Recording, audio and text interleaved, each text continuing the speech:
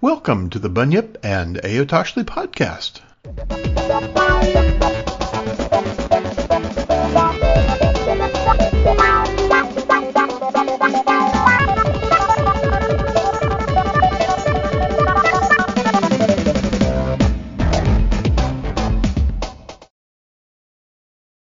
Welcome back to Bunyip and Ayotoshli, a speculative fiction podcast. If you like what I'm doing, please like, subscribe, or whatever your podcast aggregator allows you to do. Thank you very much.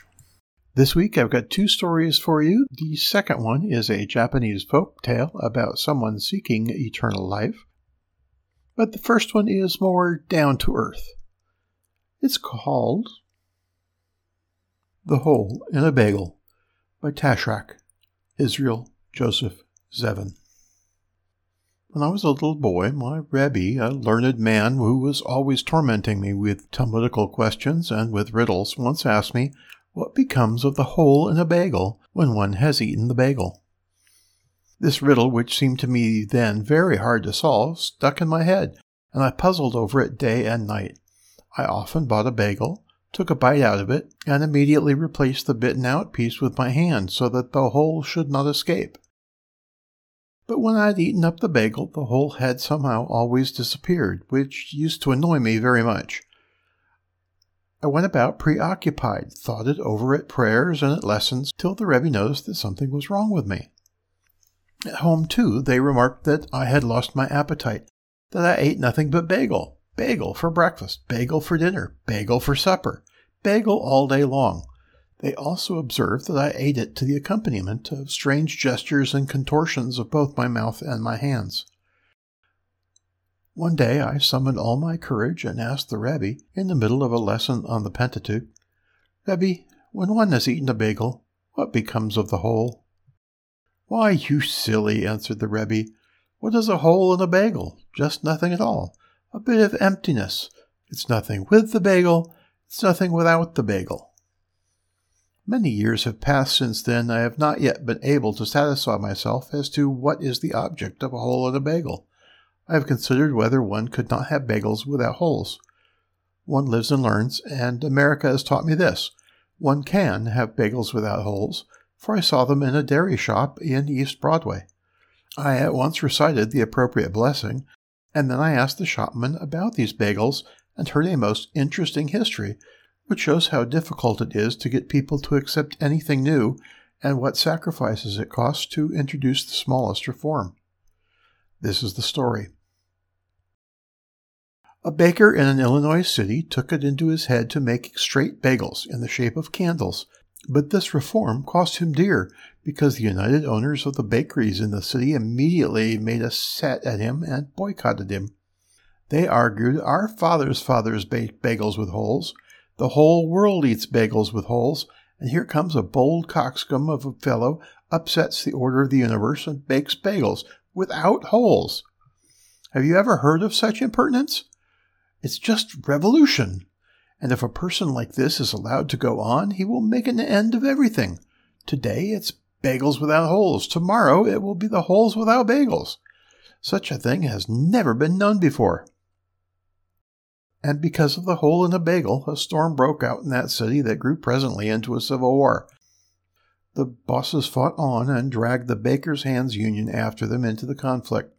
Now the union contained two parties, of which one declared that a hole and a bagel constituted together a private affair, like religion, and that everyone had a right to bake bagels as he thought best, and according to his conscience. The other party maintained that to sell bagels without holes was against the Constitution, to which the first party replied that the Constitution should be altered, as being too ancient and contrary to the spirit of the times. At this, the second party raised a clamor, crying that the rules could not be altered because they were Torah's Lakshan, and every letter, every stroke, every dot was a law in itself. The city papers were obliged to publish daily accounts of the meetings that were held to discuss the hole in a bagel, and the papers also took sides and wrote fiery polemical articles on the subject. The quarrel spread through the city until all the inhabitants were divided into two parties, the bagel with a hole party and the bagel without a hole party. Children rose against their parents, wives against their husbands, engaged couples severed their ties, families were broken up, and still the battle raged, and all on account of the hole in a bagel.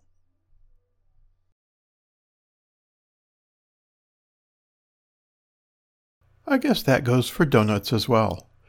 The second story here is a Japanese fairy tale retold, and it's called The Story of the Man Who Did Not Wish to Die. Long, long ago, there lived a man called Sentaro. His surname meant millionaire, but although he was not so rich as all that, he was still very far removed from being poor. He had inherited a small fortune from his father and lived on this, spending his time carelessly without any serious thoughts of work till he was about 32 years of age. One day, without any reason whatsoever, the thought of death and sickness came to him. The idea of falling ill or dying made him very wretched. "I should like to live," he said, "till I am 500 or 600 years old at least, free from all sickness. The ordinary span of a man's life is very short." He wondered whether it were possible, by living simply and frugally henceforth, to prolong his life as long as he wished. He knew there were many stories in ancient history of emperors who had lived 1,000 years, and there was a princess of Yamato who, it was said, lived to the age of 500. This was the latest story of a very long life record. Sentaro had often heard the tale of the Chinese king named Shin no Shiko. He was one of the most able and powerful rulers in Chinese history. He built all the large palaces and also the famous Great Wall of China. He had everything in the world he could wish for, but in spite of all his happiness and the luxury and the splendor of his court, the wisdom of his counselors and the glory of his reign, he was miserable because he knew that one day he must die and leave it all. When Shin no Shiko went to bed at night, when he rose in the morning, as he went through his day, the thought of death was always with him. He could not get away with it. Ah, if only he could find the elixir of life, he would be happy. The emperor at last called a meeting of his courtiers and asked them all if they could not find for him the elixir of life, of which he had so often read and heard. One old courtier, Jofuku by name, said that far away across the seas there was a country called Horizon, and that certain hermits lived there who possessed the secret of the elixir of life. Whoever drank of this wonderful draught lived forever. The emperor ordered Jofuku to set out for the land of Horizon, to find the hermit and to bring him back a vial of the magic elixir. He gave Jofuku one of his best junks, fitted it out for him, and loaded it with great quantities of treasures and precious stones for Jofuku to take as presents to the hermits. Jofuku sailed for the land of Horizon, but he never returned to the waiting emperor. But ever since that time, Mount Fuji has been said to be the fabled horizon and of hermits who had the secret of the elixir, and Jofuku has been worshipped as their patron god. Now Sentaro determined to set out to find the hermits, and if he could, to become one, so that he might obtain the water of perpetual life. He remembered that as a child he had been told that not only did these hermits live on Mount Fuji, but that they were said to inhabit all the very high peaks. So he left his home to the care of his relatives and started out on his quest. He traveled through all the mountainous regions of the land, climbing to the tops of the highest peaks, but never a hermit did he find. At last, after wandering in an unknown region for many days, he met a hunter. "Can you tell me," asked Sentaro, "where the hermits live who have the elixir of life?" "No," said the hunter, "I can't tell you where such hermit lives, but there is a notorious robber living in these parts. It is said that he is chief of a band of 200 followers." This odd answer irritated Sentaro very much, and he thought how foolish it was to waste more time in looking for the hermits this way.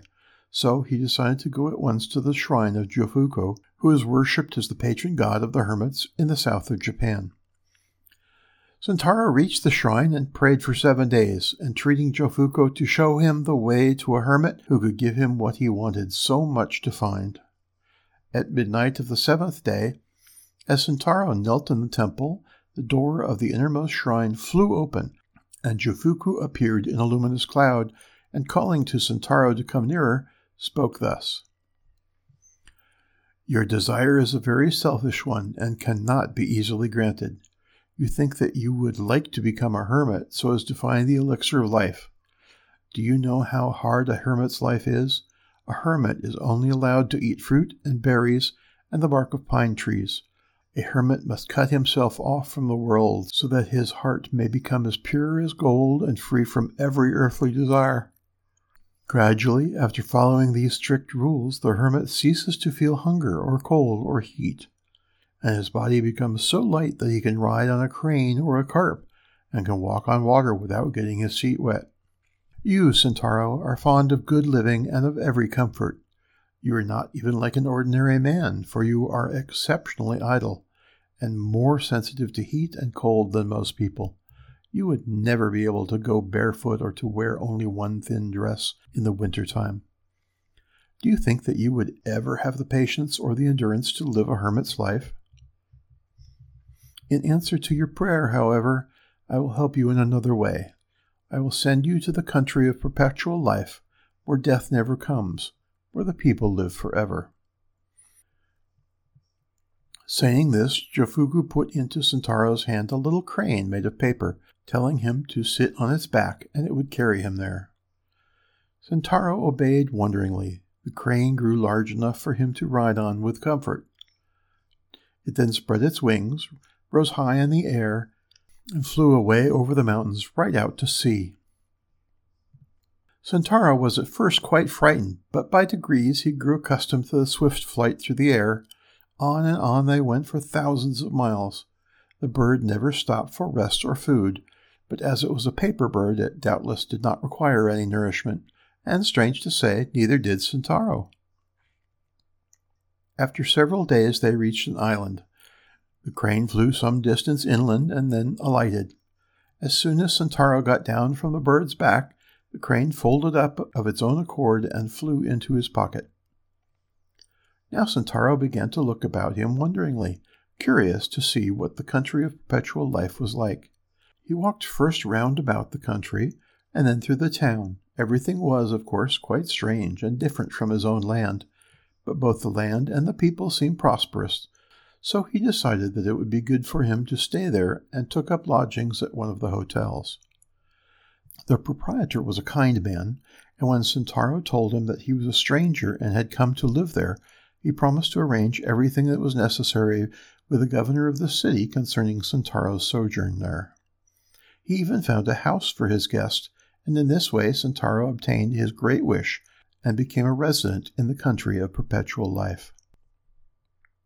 Within the memory of all the islanders, no man had ever died there, and sickness was a thing unknown. Priests had come over from India and China and told them of a beautiful country called Paradise, where happiness and bliss and contentment fill all men's hearts. But its gates could only be reached by dying. This tradition was handed down for ages from generation to generation, but none knew exactly what death was, except that it led to paradise. Quite unlike Sentaro and other ordinary people, instead of having a great dread of death, they all, both rich and poor, longed for it as something good and desirable. They were all tired of their long, long lives, and longed to go to the happy land of contentment called Paradise, of which the priests had told them centuries ago. All this Sentaro soon found out by talking to the islanders. He found himself, according to his ideas, in the land of topsy-turvydom. Everything was upside down. He had wished to escape from dying. He had come to the land of perpetual life with great relief and joy, only to find that the inhabitants themselves, doomed never to die, would consider it bliss to find death. What he had hitherto considered poison these people ate as good food. With all the things to which he had been accustomed as food, they rejected. Whenever any merchants from other countries arrived, the rich people rushed to them eager to buy poisons. These they swallowed eagerly, hoping for death to come so that they might go to paradise. But what were deadly poisons in other lands were without effect in this strange place, and people who swallowed them with the hope of dying only found that in a short time they felt better in health instead of worse. Vainly they tried to imagine what death could be like. The wealthy would have given all their money and all their goods if they could but shorten their lives to 200 or 300 years even. Without any change to live on forever seemed to this people wearisome and sad. In the chemist shops there was a drug which was in constant demand, because after using it for 100 years it was supposed to turn the hair slightly gray and to bring about disorders of the stomach. Sentaro was astonished to find that the poisonous globefish was served up in restaurants as a delectable dish, and hawkers in the streets went about selling sauces made of Spanish flies. He never saw anyone ill after eating these horrible things, nor did he ever see anyone with as much as a cold. Sentaro was delighted. He said to himself that he would never grow tired of living, and that he considered it profane to wish for death. He was the only happy man on the island. For his part, he wished to live thousands of years and to enjoy life. He set himself up in business, and for the present never even dreamed of going back to his native land. As years went by, however, things did not go as smoothly as at first. He had heavy losses in business, and several times some affairs went wrong with his neighbors. This caused him great annoyance. Time passed like the flight of an arrow for him, for he was busy from morning till night. 300 years went by in this monotonous way, and then at last he began to grow tired of life in this country, and he longed to see his own land and his old home. However long he lived there, life would always be the same, so was it not foolish and wearisome to stay on here forever? Sentaro, in his wish to escape from the country of perpetual life, recollected Jofuku, who had helped him before when he was wishing to escape from death, and he prayed to the saint to bring him back to his own land again. No sooner did he pray than the paper crane popped out of his pocket. Sentaro was amazed to see that it had remained undamaged after all these years. Once more the bird grew and grew until it was large enough for him to mount it. As he did so, the bird spread its wings and flew swiftly out across the sea in the direction of Japan. Such was the willfulness of the man's nature that he looked back and regretted all he had left behind. He tried to stop the bird in vain. The crane held on its way for thousands of miles across the ocean. Then a storm came on, and the wonderful paper crane got damp, crumbled up, and fell into the sea. Sentaro fell with it.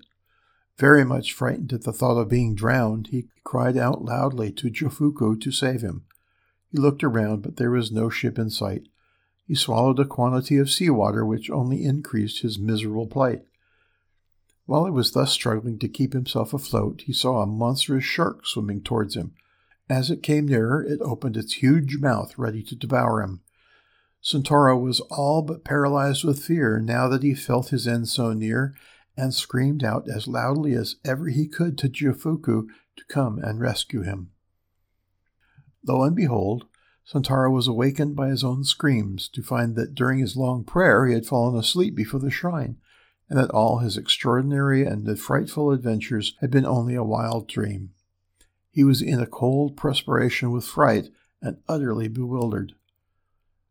Suddenly a bright light came towards him, and in the light stood a messenger.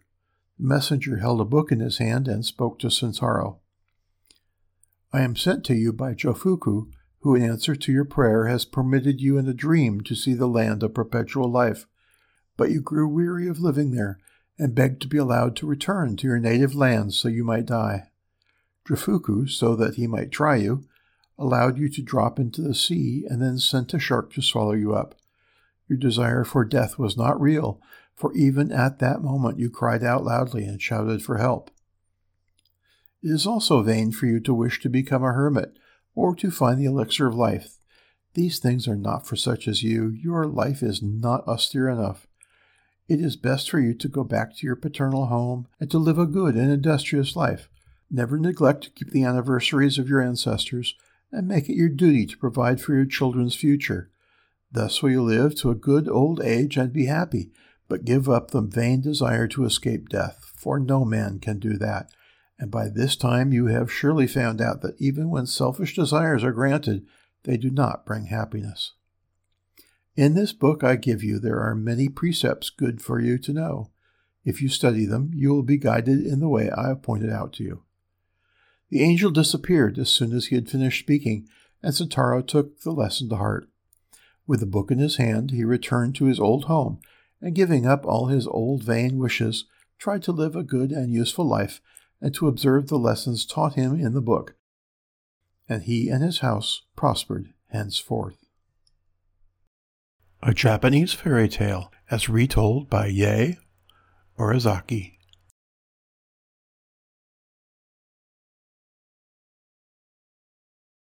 And I hope you prosper and live a long, long life. Thank you very much for listening. Please remember to like and subscribe if you got them. I appreciate your listening. Thank you very much. This has been the Bunyip and Ayo Tashley Speculative Fiction Podcast.